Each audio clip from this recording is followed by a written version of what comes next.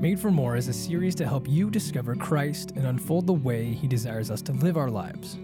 This young adult series has the next generation of Catholic in mind, discussing the importance of identity, knowing the Lord's will in our life, and living with heaven in mind. This series features local and national speakers, including Nathaniel Binversie of Exodus 90, Father Patrick Briscoe from the Godsplaining podcast, and Tulsa's very own Father Vince Fernandez, and so many more to come.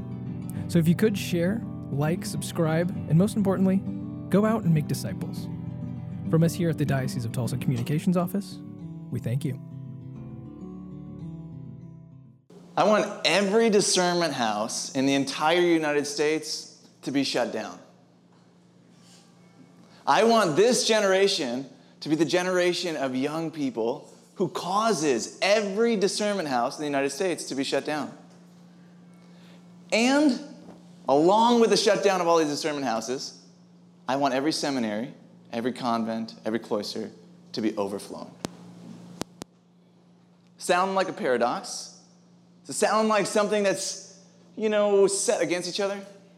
Tonight we're going to talk about that and why it's not so much set against each other and why you can be the generation to shut down every discernment house in the country.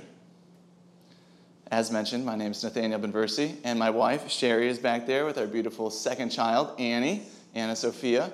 And then we have Lucia. Where are you at, Lucia?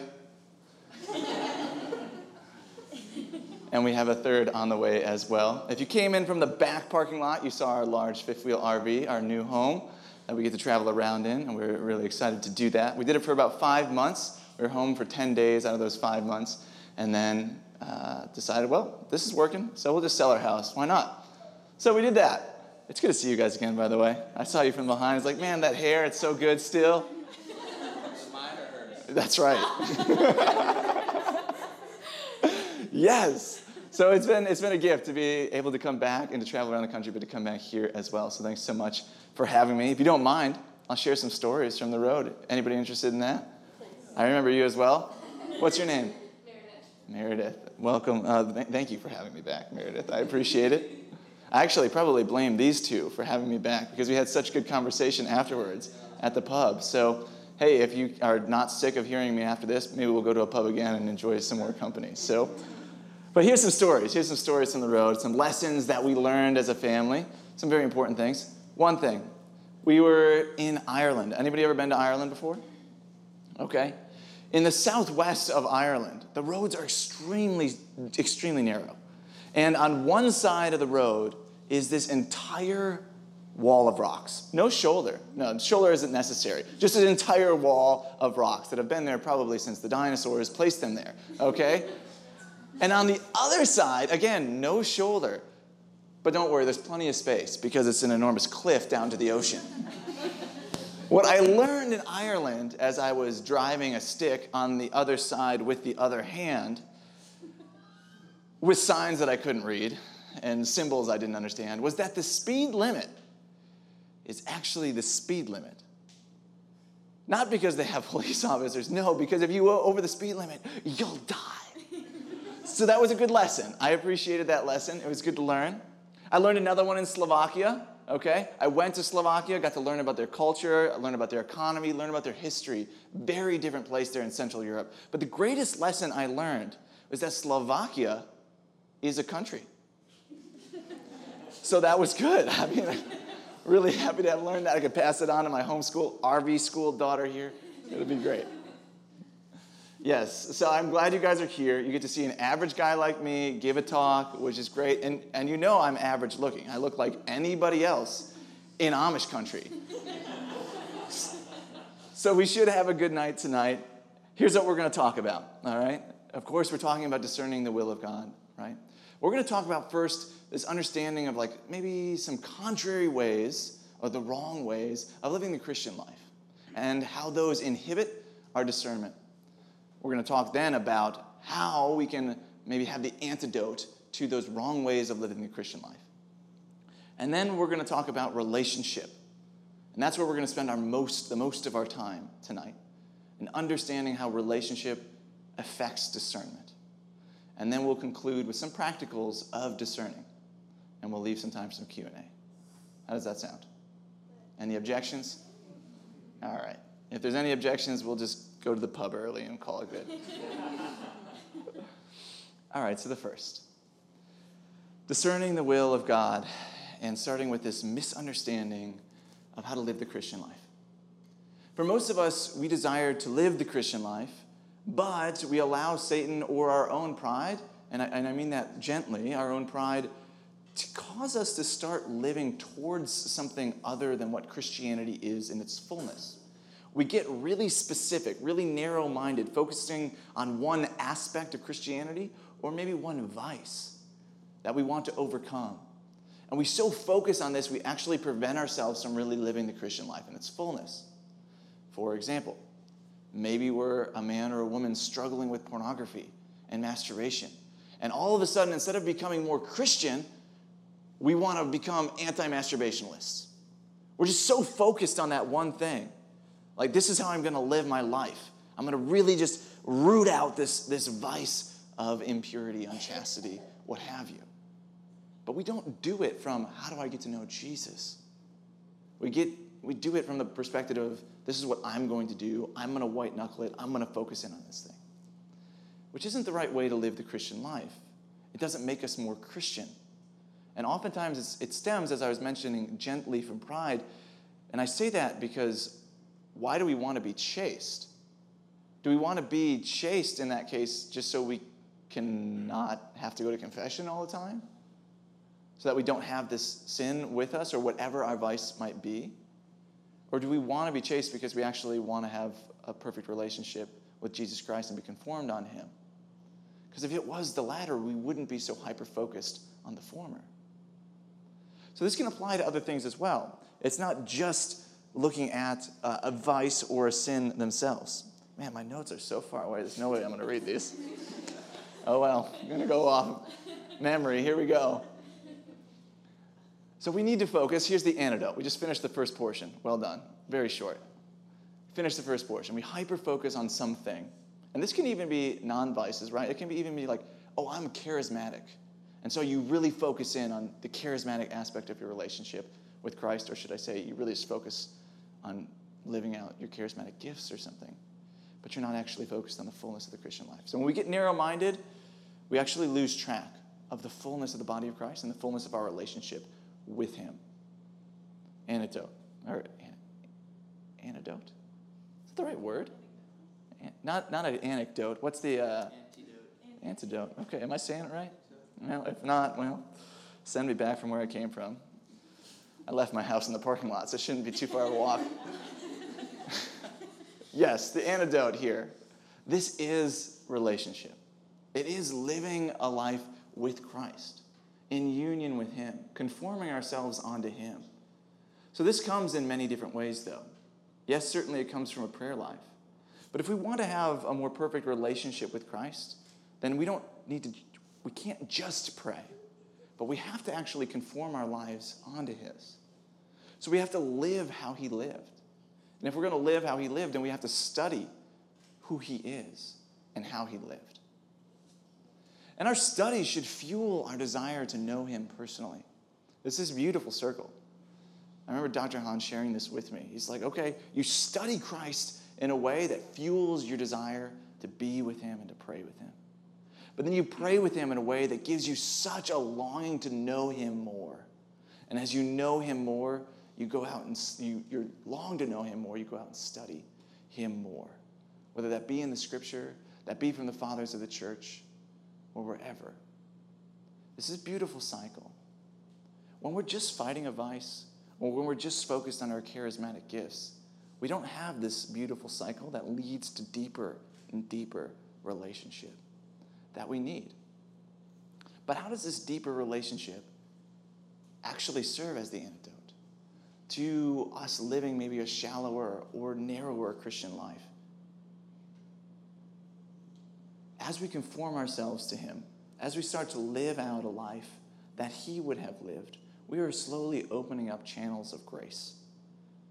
When we pray, that opens up one channel of grace. When we live a fraternal life like he lived with the apostles, and we live it with other people in small group community or communities like this, or the communities that we make back in our parishes, we open up a new channel of grace, him working through those that we have authentic relationships with. When we start to live Luke 23, somebody fact check me. Luke 23, it is, don't worry. Should have brought my notes with me. Luke 23, which is, if you want to be my disciples, deny yourself, take up your cross daily, and follow me. When we start living that out, these acts of self-denial, we open up a new channel of grace. Channels that aren't opened from just a prayer life.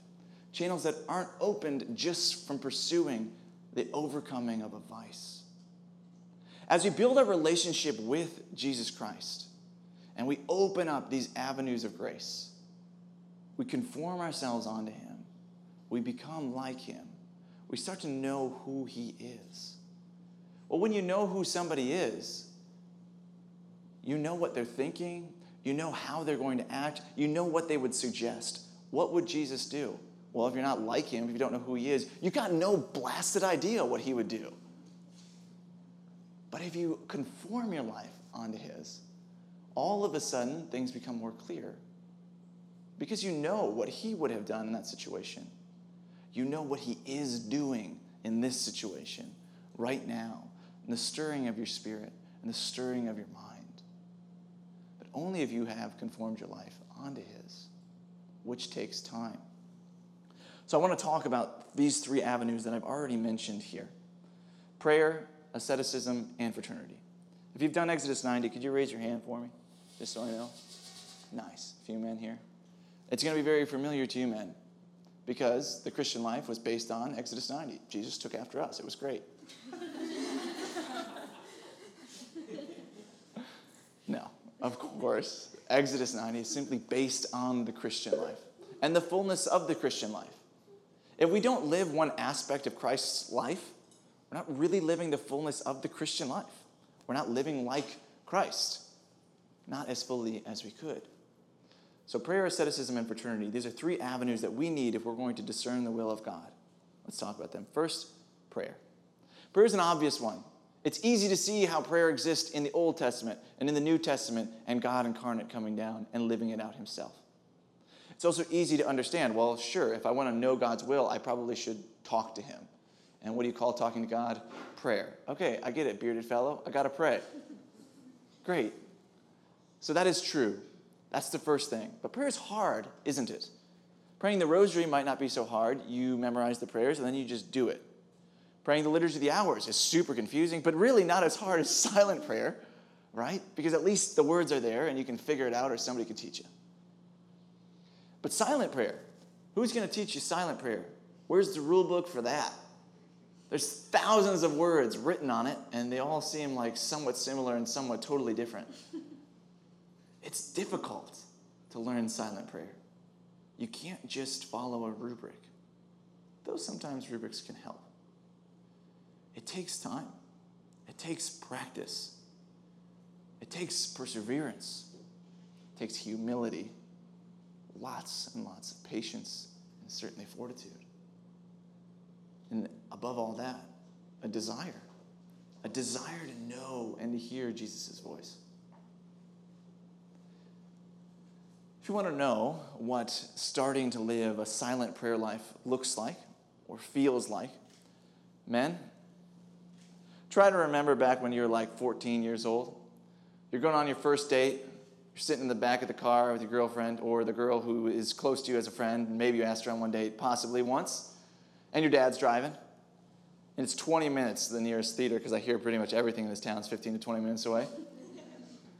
Well, there you go. Your 20 minutes of silent prayer daily that you are called to live as a man, that 20 minutes of silent dialogue prayer with our Lord, is just like the back seat of that car. Completely silent. Totally awkward. And then when you get to the theater, it doesn't really get better. The movie starts playing, but your dad's still chomping on popcorn right behind you. Still awkward. Not super fruitful. At first. But that's when you're 15. You grow. You get older. You mature. You learn how to use words. And you start talking to the ladies. It is a great progression. Eventually, when you're done talking about sports, you realize and learn how to listen. And then she gets to talk about her hair, talk about her, what else do girls talk about? Your nails, okay, stereotypical. Maybe they talk about surfing, I don't know. Is there a lot of good surfing around Tulsa? Tennis. Yeah, tennis, okay, perfect. I've never played tennis. Yeah, I should work on my prayer life. I clearly don't listen very well. Sorry, wife. So you learn to listen. Our prayer life is the same, but it takes perseverance. It takes years. It takes a lot of time. Are we desirous for it? We see the fruitfulness in marriage of a man who's willing to pursue and be patient and have fortitude to learn how to communicate with a woman, and vice versa, a woman with a man. The fruitfulness, certainly, is not just the beauty of that relationship, but life itself, stemming from that. The participation in God's creative act. So too, our relationship with the perfect spouse, Jesus Christ, can bring about the same thing. Fecundity, fruitfulness, that cannot be there if there isn't unity. That unity takes time. Ask any married man. You stop talking with your wife, you probably ain't going to be having much sex. It's the way it is. We stop talking with God, probably ain't going to be very fruitful in our spiritual life. That's the way it is. And so it's necessary. As hard as it is, it's necessary. That's prayer. Let's move to asceticism, shall we? Asceticism, clearly defined, simply defined, acts of self-denial. This is a difficult one for most of us to hear and to think about. Because for us, these acts of self-denial, asceticism, penance, if you will, these are things that we do 40 days a year. Please don't ask me to do it 41. This is a limited time offer here, right? And we're done. We check in, we check out, and then we can eat our chocolate again. But it's not that way in terms of how Christ describes it. In fact, it's supposed to be an everyday thing. Deny yourself and take up the cross daily if you want to be my disciples.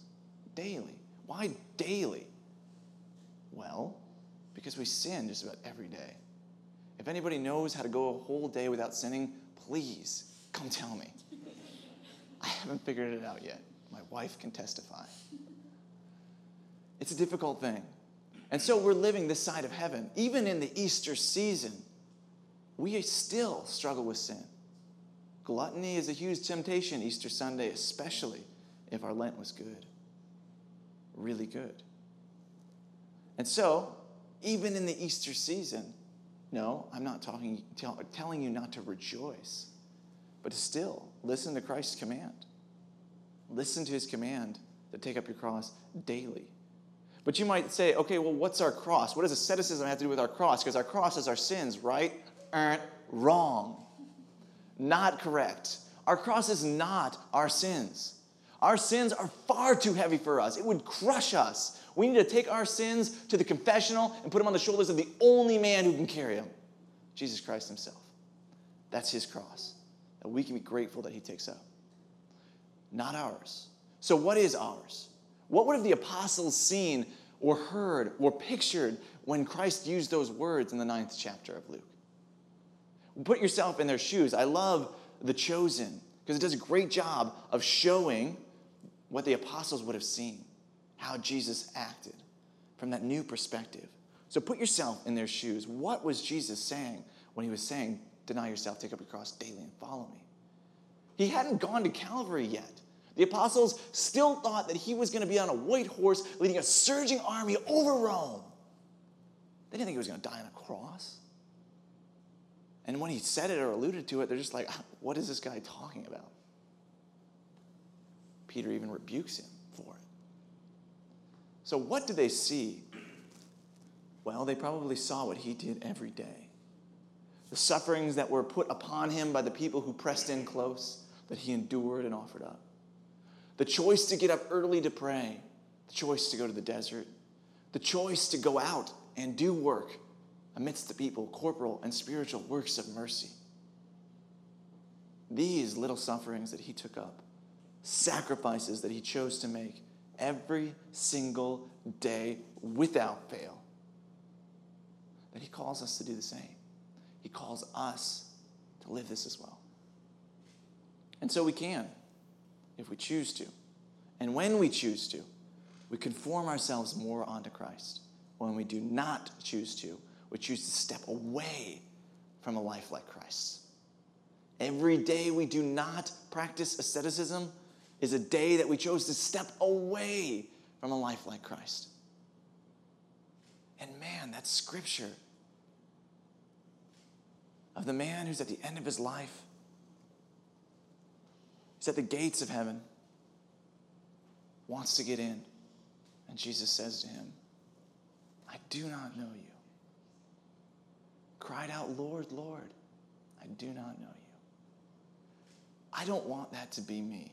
And I hope God's mercy is greater because I fail plenty. But I don't want that day to come, the second coming of Christ, on a day where I chose not to practice asceticism, where I chose not to deny myself for the good of others, where I chose not to live a life like Christ. So, every morning, cold shower. Got to start it somewhere.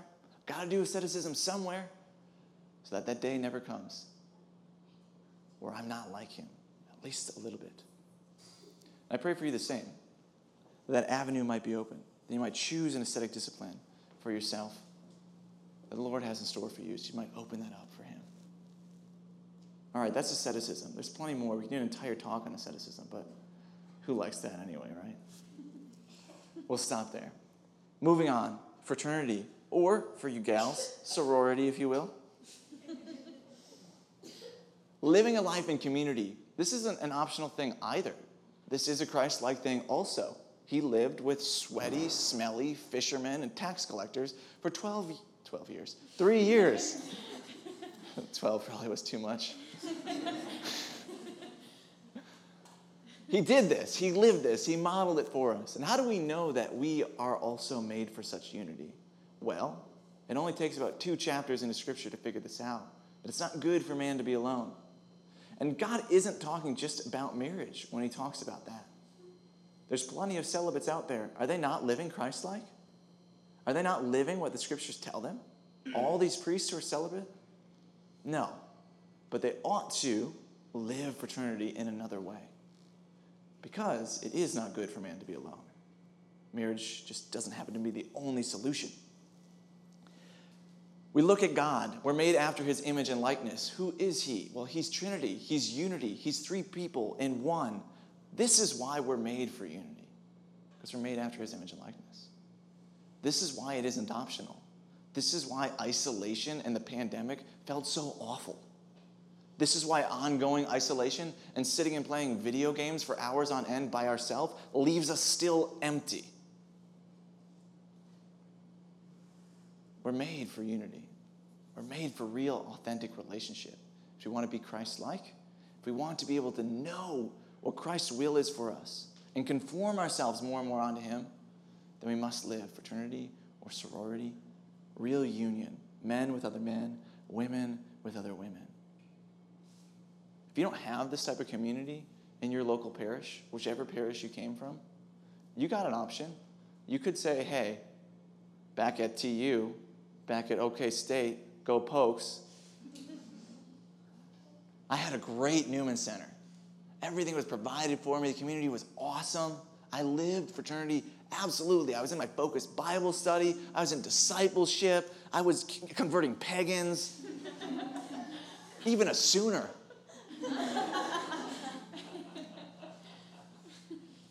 But now I'm at this parish, and there's like no young adult community here. Like, Father hasn't provided anything for me. There's nothing here, so I'm just done. I'm not going to live community. I'm going to go to Mass, maybe. Well, I'm going to go to Mass for now. But I'm not going to live community because there's nothing here. Well, what do you mean? What type of entitlement do we live by when we say that? Like we need to be provided for at 21, 22, 23? How old are you? 23. Old man. 23 years old? This is our responsibility. We're adults. We've been adults for a long time, whether the world wants to let us know that or not. We have the obligation to live the Christian life. If the Christian life includes community, sorority, fraternity, then it is our obligation to live that out. And if God knows it's our obligation, because he said it is our obligation, which he does know in that case, he's going to provide us the grace to do it. If we're willing to cooperate with his grace. If we're willing to go out and build community in those local areas. All right, so we need to do that. We have that obligation in our communities. Live a prayer life, live asceticism, live fraternity, bring people together. Again, fraternity could be a whole other talk. We'll save it for the Q&A if you have any questions. This is the Christian life, all right? Let's get back on track with discernment. What does all this have to do with discernment? Certainly, it is opening up those avenues of graces. Certainly, it is allowing us to be more like Christ. So, let's talk about some practicals of discernment. What should a relationship, a dialogue with our Lord bring about in terms of fruit? Let's say we were discerning, where we should work. We got two beautiful options of where we should work in life. And we're trying to figure out which one we should take up.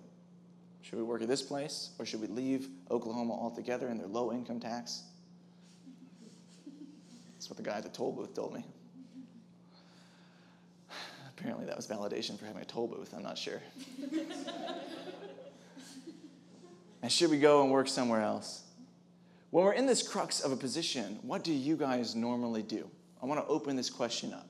When you're in a crux of a position like this, what does your discernment usually look like? Think about it to yourself for a few minutes. Really actually reflect on this. I'll give you 60 seconds.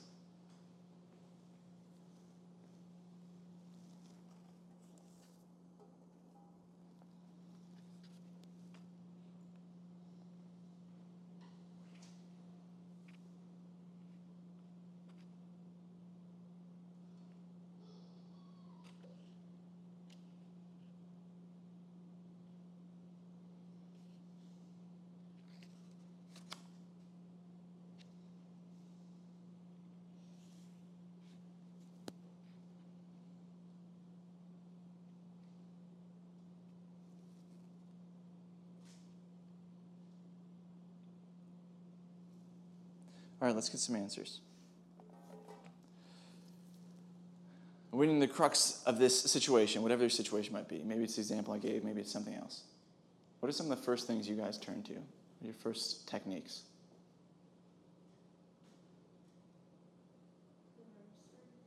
Turn to the rosary.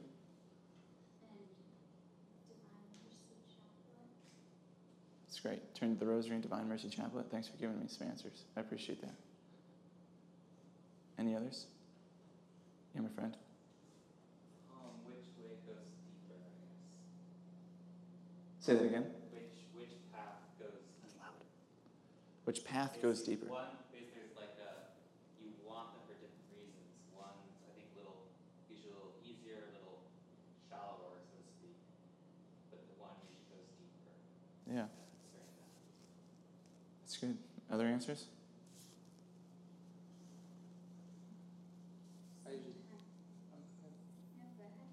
I usually try to get some opinions.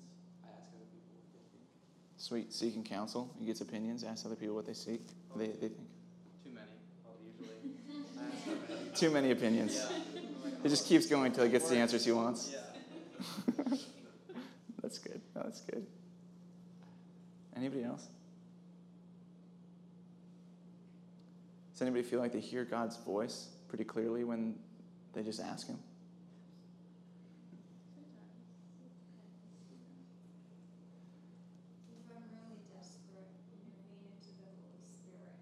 Yeah. This should certainly be our first step, right? We just go and ask God what we should do.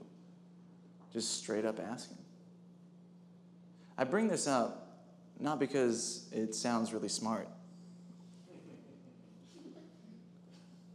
but it's good to know where we should be at or where we could be at in the spiritual life. To know what isn't impossible. It is absolutely possible for us to simply stop. Even in a situation like okay, somebody offered me alcohol, and I'm driving maybe 2 hours from now, so I could have some alcohol, but maybe I'm abstaining for some reason or another. It's like, okay, Lord, we can stop right then. We don't have to, hey, excuse me, I need to go to the chapel real quick. What? Just want to know if you wanted a Sprite.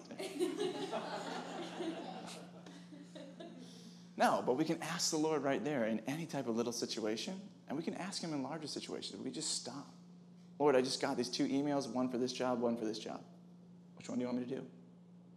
We should be at a point in our relationship. We can get to a point in our relationship. Don't let this comment be his shame, right? To be like, oh, if you're not there, you're not holy. That's not what I'm saying. I'm just letting you know. We can, and God desires us to get there, to the point where we simply ask him. And we are so in tune with him. We have opened up these avenues of grace so clearly. We've conformed our lives to him so well that we simply can hear his voice. That's the first step. Now, it isn't always the case that he's going to speak so clearly. So there's other steps we can go to after that. But know that we can, if we conform our lives unto Christ, which is why I spent so much time with that, in that relationship portion. We can simply ask God, and he can tell us. Not in a full holy hour, in a full holy 2 seconds. He can do that. He's God. He already knows you're going to ask the question. He's got the slip filled out, sending it to you right back. So that's the first thing. In addition to that, in terms of like painting this picture of where we can get, we can be in communication with God all the time. We can go throughout an entire day constantly instead of talking to ourselves like we usually do, myself certainly included. I like to listen to myself. On repeat, in fact. We can actually have this dialogue with our Lord and talk with him and hear him throughout the entire day. Should I have an apple or a banana? Sounds fickle, but God knows my health. I need more potassium. Having that banana. Everything, every little thing, and we're in tune with him and we live our life with him, no longer our own. There's a freedom in that, a total freedom. Obedience to God sets us free. The world wants to tell us something very different about freedom, but obedience to a good master, to God himself, sets us totally free. Well, what if I wanted an orange? What if I wanted to move out of state? If I do the will of the Lord, I am totally free. So that is a gift. That's where we can go. All right, so let's say we can't hear God. Let's say we're struggling with that. We can't hear his voice. Now what do we do? What do we do next? We heard some options. Turn to acts of popular piety. Turn to counsel. These are very good options for sure. There's more things that we can do just yet. The one thing that we want to avoid is absolute indecision. We want to avoid indecision. How many of you guys know somebody whose vocation it is, big V vocation, to be a discerner for life? Anybody know somebody like that? Lifelong discerner? Not priesthood, not married life. No, they're just in lifelong discernment. Nobody knows anybody like that? Oh, you know somebody like that. Yourself? No. Of course. We know people. And this is what we want to avoid. This is where the discernment houses get filled. Discernment houses. Now, when I say discernment houses, let me define my terms here. I'm not talking about like being actually with a religious order and being in a house of discernment where you are on their track towards being, let's say, a religious sister, a religious priest, what have you. I'm talking about these houses. I don't know if you have them in your diocese, but they start to pop out all over the place recently in like the last 10, 20 years, where young people can go and live in these places to discern God's will for them. What were they doing before they got there? I just don't understand it. And I don't mean to be rude, but I just don't understand. We should be in such a relationship with God that these places should not have to exist. They just shouldn't. We should constantly be having a relationship, living a life like Christ, being in tune with the Holy Spirit, and then making a decision. So, let's say you do not have an answer to your dilemma, whatever that might be. Big V vocation, where you're going to work, whatever it might be. I love this image. 1 foot on the dock, 1 foot on the boat. You have two options. You can stay on the dock. You could get in the boat. I can hear that Mercury motor running. You better make up your mind. If you do not, you will be wet. And that's not where the Lord wants us. He's not going to leave us high and dry nor soaking wet. He just doesn't do that. He loves us far too much. In addition, he also doesn't just let us wander off when our desire is to pursue him. For example, maybe you were called to stay on the dock, but you jumped on the boat because you had to make a decision. What do you think God's going to say? Oh, sorry, missed that one, buddy. See you later at the gates of heaven. Hope you still make it in somehow. No. He's going to go and find you and be like, hey, I'm actually going to shut this door. I'm actually going to put something in that prop, that propeller, busted it up. That coral wasn't there yesterday, is there now. Boat's not going anywhere. Why don't you swim back to shore? He's going to do that for us if our will is to do his, if our desire is to do his. He will let us run if we want to run. If we want to just do our own will and we're not actually pursuing his, he'll let us do that. That's the freedom he offers us. That's the goodness of the Father. He'll just let us run. Oh, you want to pursue that dream job that I don't have in store for you that will not bring you fulfillment, freedom, and joy? I'm going to let you do it. Now, he's ready to take us back at any moment. But he has absolute love for us that will let us just run away. When we are indeed in goodwill and we can't hear the voice of God, maybe we've sought some good counsel. Maybe we've sat in prayer for day after day after day, praying a novena of rosaries and chaplets of divine mercy. At some point, we have to make a decision. And so we do. We stay on the dock or we jump in the boat, and we trust in the Father. If you are afraid in this moment, picturing yourself and the decision that you might have to make, thinking, I just don't know which one to choose. I don't know if I should stay on the dock. I don't know if I should jump in the boat. So what do you mean just make a decision? I don't know which one to make. If you are still afraid, go back to start. When you pass go, do not collect $200. Go back to the relationship portion that we started with before. If you are afraid, then you don't know the Father. And you don't know the Father because you haven't conformed your life unto Christ. Because the Father is one to be trusted, one who loves us. He is all good. This is why I told you, he won't just let you drift out to shore if it's your will to do his. Jesus Christ knew this. That's why when we broke our relationship with him, he came down from heaven, put himself from this paradise into this place of sin, and allowed us to crucify him. Because he knew the love of the Father was so good, and he knew we didn't know it, that we denied it once before, that we deny it each day. But he knows it's so good, and he wants us to know it. He wants us to know it so wholeheartedly that we will jump onto any boat or stay on any dock and not have FOMO of what's leaving us. He wants us to know the love of the Father so much that we're always seeking to do his will, that we're always conforming our life onto his, so that we can hear God's will and do it. This is probably not the talk you expected on discernment, because it was so much revolving around relationship, around the Christian life itself.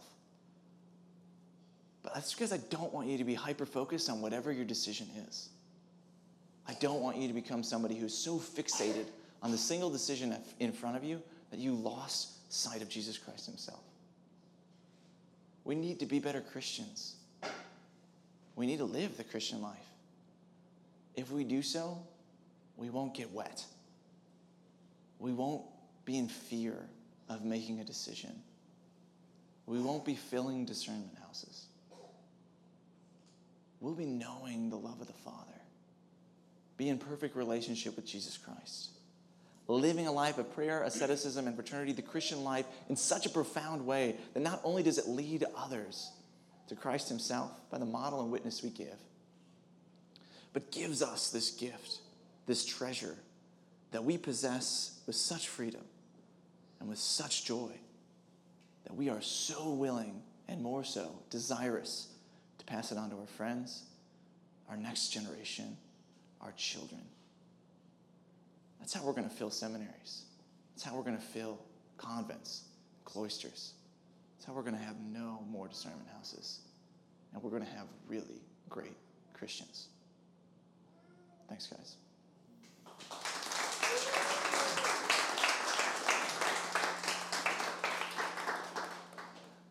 All right. Anybody want Q&A? We could just go get beer.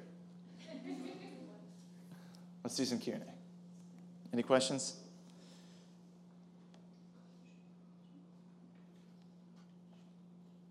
No? Guess not.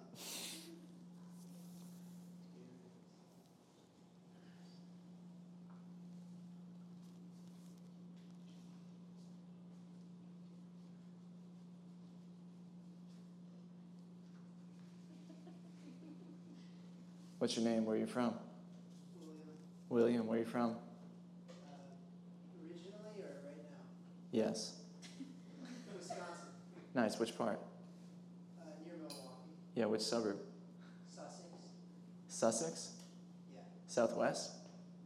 Straight west. Straight west. That's pretty far west of Milwaukee, isn't it? Well, that's like 30 minutes. Yeah, it's barely a suburb. That's all right. I'm from Wisconsin also. Well, Milwaukee is just a suburb of Chicago, so. I don't like to hear that.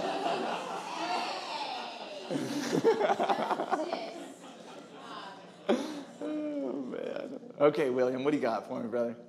Well, now I'm forgetting. Oh, yes, yeah, I remember. So, do people end up in the wrong vocation, and would they ever know that with certainty at some point? Are you talking about big V vocation in this case? Yeah, they can. They can end up in the wrong vocation.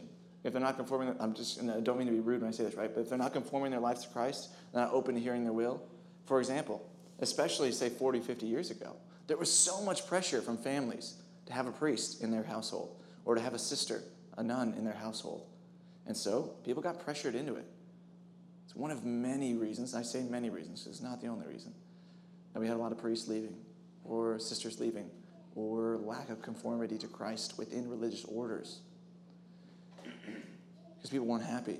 They weren't receiving the fulfillment and the life and the joy that Christ had in store for them, greatest in their vocation that they were meant for. Now, again, not the only reason. There's plenty of other reasons there's problems, right? We're humans, being one of them. So, yes, you can end up in the wrong vocation. However, that's not going to bar you from heaven. And of course, because of the way that grace works within vocations, especially the priesthood, you're ordained a priest. That's an indelible mark on your soul. You will always be a priest, right? So leaving that vocation, even if you think it's not the right vocation, probably isn't the right decision. Certainly between you and your spiritual director, but probably isn't the right decision. God's going to use you anyway. And he's going to bring great joy to your life anyway. Maybe not the greatest, but he can still absolutely use you in that vocation. So, yes, it's possible. So, yeah, we should probably discern well now, so that doesn't happen to us. But we shouldn't have a fear that it will if we're discerning well now. How's that answer, William? Sounds good. Sweet.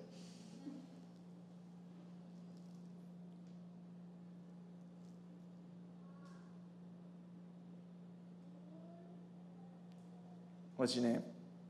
David. David, where are you from? I'm originally from California, but I live close to Clear Creek Monastery, about an hour east of Nice. here, so that's where my family's very well entrenched now. Nice. How long you live there? Since '05. You ever wish you lived in Ireland or Scotland or anything like that? Maybe for a time, but I pretty much want to come back home after that, so. All right, what's your question, brother? So in Corinthians, when St. Paul's saying, okay, like, if you want to get married, right? If you want to be single, even better. But, I pretty much just prefer that you kind of stay as you are and not to be anxious.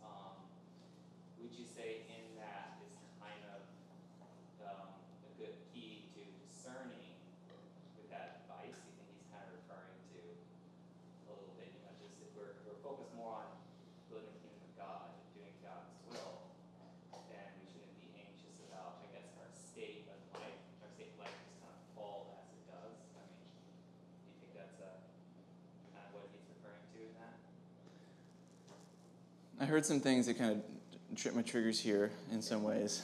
So, yes, we shouldn't be anxious. Absolutely, in accord with you there. Some of what you said sounded a little passive, and maybe it's not what you meant. So, we'll clarify. Don't let me put words in your mouth. But I'll just speak out to maybe some of those fears and whatnot. So it sounded a little passive, just like, just kind of stay what you are, just let the dominoes fall as they may, or whatever, right? Cards fall, whatever the phrase is, okay? Let the gas prices fall as they should, okay? That's a little passive in the sense of like we should always be actively doing the will of God as opposed to passively letting the will of God happen to us, if that makes sense. We should be active participants in God's will. Is there a paradox, though, with kind of like a lot of the Carmel lines talk about active passivity or passive activity? Is there sort of, do you need both to really discern? Yeah, I think there's definitely a need for both. And it comes down to that relationship with God. Like having such a relationship where we know we're not in charge. In that way, it's passive. Because we are going to receive the commands the Master has for us. At the same time, it's active insofar as we have to submit our will to him and then do what he says. Does that make sense? We can change those things around maybe, and that will help. We're going to actively choose a will and then passively like just hope God's on board with it. That's like the opposite, right? It becomes more clear that that's not the right way.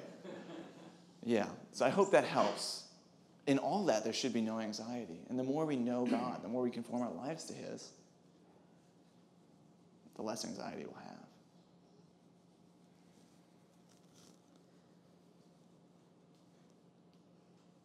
Who's stoked to live asceticism? 1.5 people.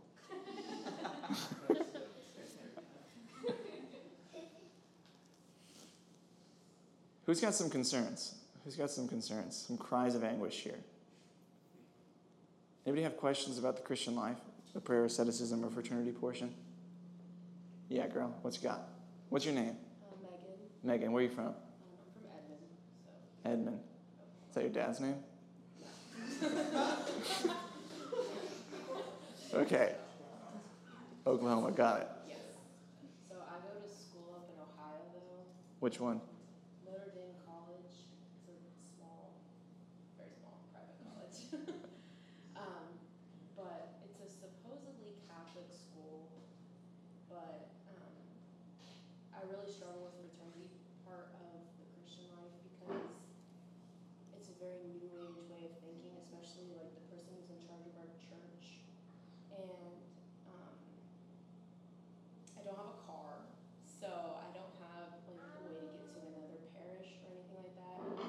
I've tried making like friends, but they just have such an opposite way of thinking. Like their morals are so far from mine that I have trouble actually making connections with people without those connections leading me to sin myself. And your question? I don't know what to do. Yeah, this is tough. So as mentioned, sorry, Daniel. Just trying to keep things entertaining up here. As mentioned, when the Lord asks us to do something, he'll always provide us the grace to do it. So fraternity, sorority, no different here. This might mean, though, that it's going to be hard to accomplish, right? Going back to the active and passive will. All right? So we know that we're made for sorority, for fraternity, for community.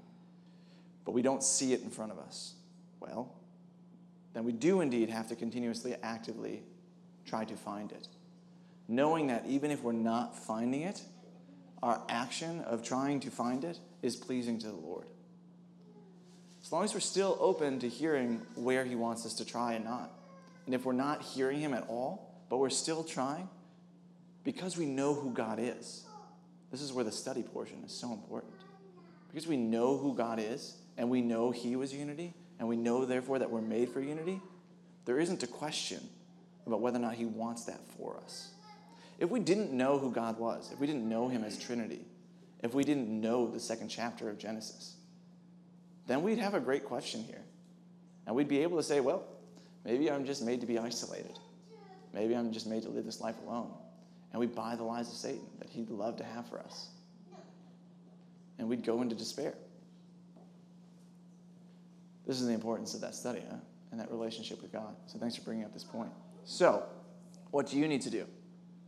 In your particular, I cannot answer. It might be befriending the gals who aren't that great. It might be befriending gals who you don't really think you're interested in hanging out with it because they're kind of lame. But maybe those are the right people. I remember when I was in college. First week of college, well, before classes even started, right? They get you there early, that way you can party. Or something like that. So I was there and I wanted to party, okay? And I was going with this group of soccer players because they were there to party months beforehand. And so I'm going to all these parties, but I'm not drinking. And I'm not drinking because I grew up going to the University of Wisconsin football games. The University of Wisconsin is just a madhouse, right? People are drinking all over the place on every front lawn. It's great.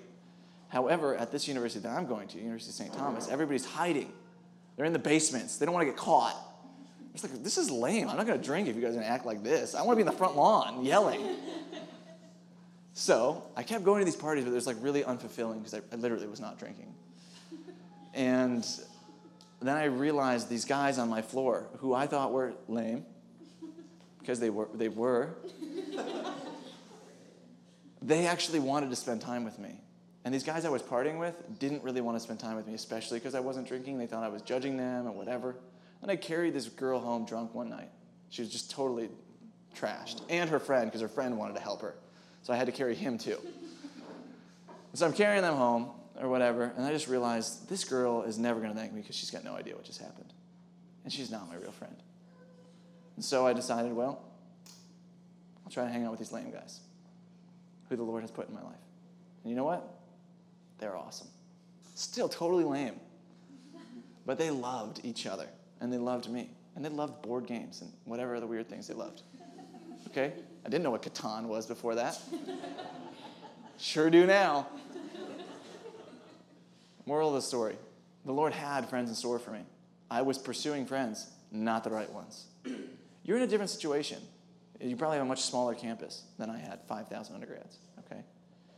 But there's somebody out there who he needs you to be with for their good, and you need to be with them for yours. Tough situation. I know. Not a great feeling. Sorry. But next year's a new year. They're going to have new, fresh bodies convinced to go to that school. And you can set them on the right track. I actually had this great conversation, short conversation last night after being on the Catholic Band show. And one of the guys, I think it was Adam, was saying, when it comes to moving to a new city, going to college, whatever, the people you meet in that first 3-4 weeks will absolutely change the trajectory of your life forever. Certainly for your time with that community, because they're going to introduce you to all of their friends. You have that chance. What year are you going to be when you go back? You have that chance with all the incoming freshmen and all the unlucky transfers. You get the chance to be friends with them first. Set them on the right track. How's that sound? Sweet. One more question, then we'll call it beer time.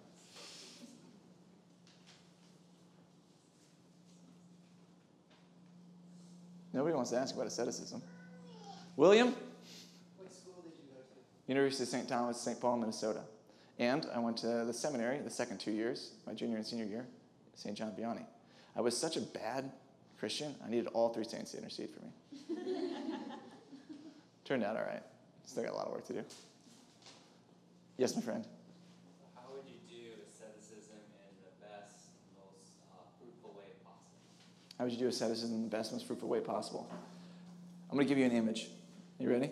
Do you know what this is? Oh, I'm sorry. My bad. Shh. Ding. Didn't open the curtain yet. Now you know what it is? It's a shower. Some call it a shower. Some call it an altar. Let me tell you why. This knob right here. H for Holiday Inn Express. Step in this puppy. Yes. You know who I'm offering the shower up for? No one. Turn that off. Shh, ding. Thankfully, this one's got 2 knobs, okay? For those of you who just have that one knob that's on a spectrum, good luck, okay? This one right here. As the guys in Oregon City said, full C, baby. Full C. When it comes to living asceticism, it's very hard to get into something like this. See that water? There's practically ice coming out of here, okay? Who's going to step into that? Who's going to live asceticism? And when I get up in the morning, if I look at myself in the mirror and I say, hey, hairy fella, I know you're theologically worth this act of asceticism, but I don't really think I'm going to give that to you today. I don't motivate myself to get into the shower. It's not motivating enough. I have to be thinking of others. Lucia, Annie, Sherry, the baby that hasn't come yet. I have to be thinking of others. This is asceticism. This is how Christ lived his life. This is the Christian life. Laying ourselves down for others. Yeah, 2 minutes of discomfort, 5 seconds of discomfort, not worth it for myself mentally. However, could I be uncomfortable for a minute, for 2 minutes, for the salvation of the souls of these beautiful girls? Absolutely. This is how you live asceticism. You stop comparing the act that the Lord is asking you to do to the amount of comfort you're about to lose. That's selfish. That's not Christian. You compare that act that the Lord is asking you to do to the salvation, to the grace that he has in store for the ones that you are doing it for. And so it looks like this.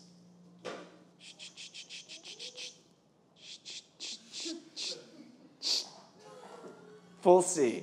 In the name of the Father, and the Son, and the Holy Spirit. Amen.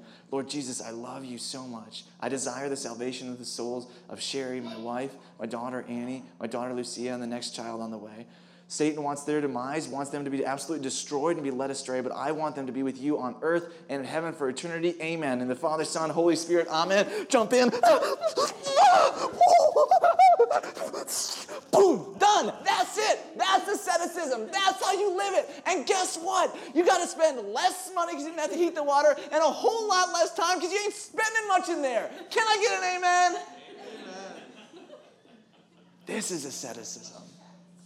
This is the joy and the gift of living the Christian life. And this will help you discern the will of God. Let's pray. In the name of the Father, and the Son, and the Holy Spirit. Amen. Come, Holy Spirit, be present, be with us on our mind and our lips and our hearts. Help us to desire to know you, Jesus Christ. Help us to desire to be in unity with you. Help us to know the Father. You desired for us to know the Father so much that you came down onto this earth, into sin, into the muck and the mire of this world. Because you wanted us to know his love and his will for us. That is complete unity with you in the body of Christ. Thank you for allowing us to be baptized into your Son, Jesus Christ. Help us to know, love, and serve him.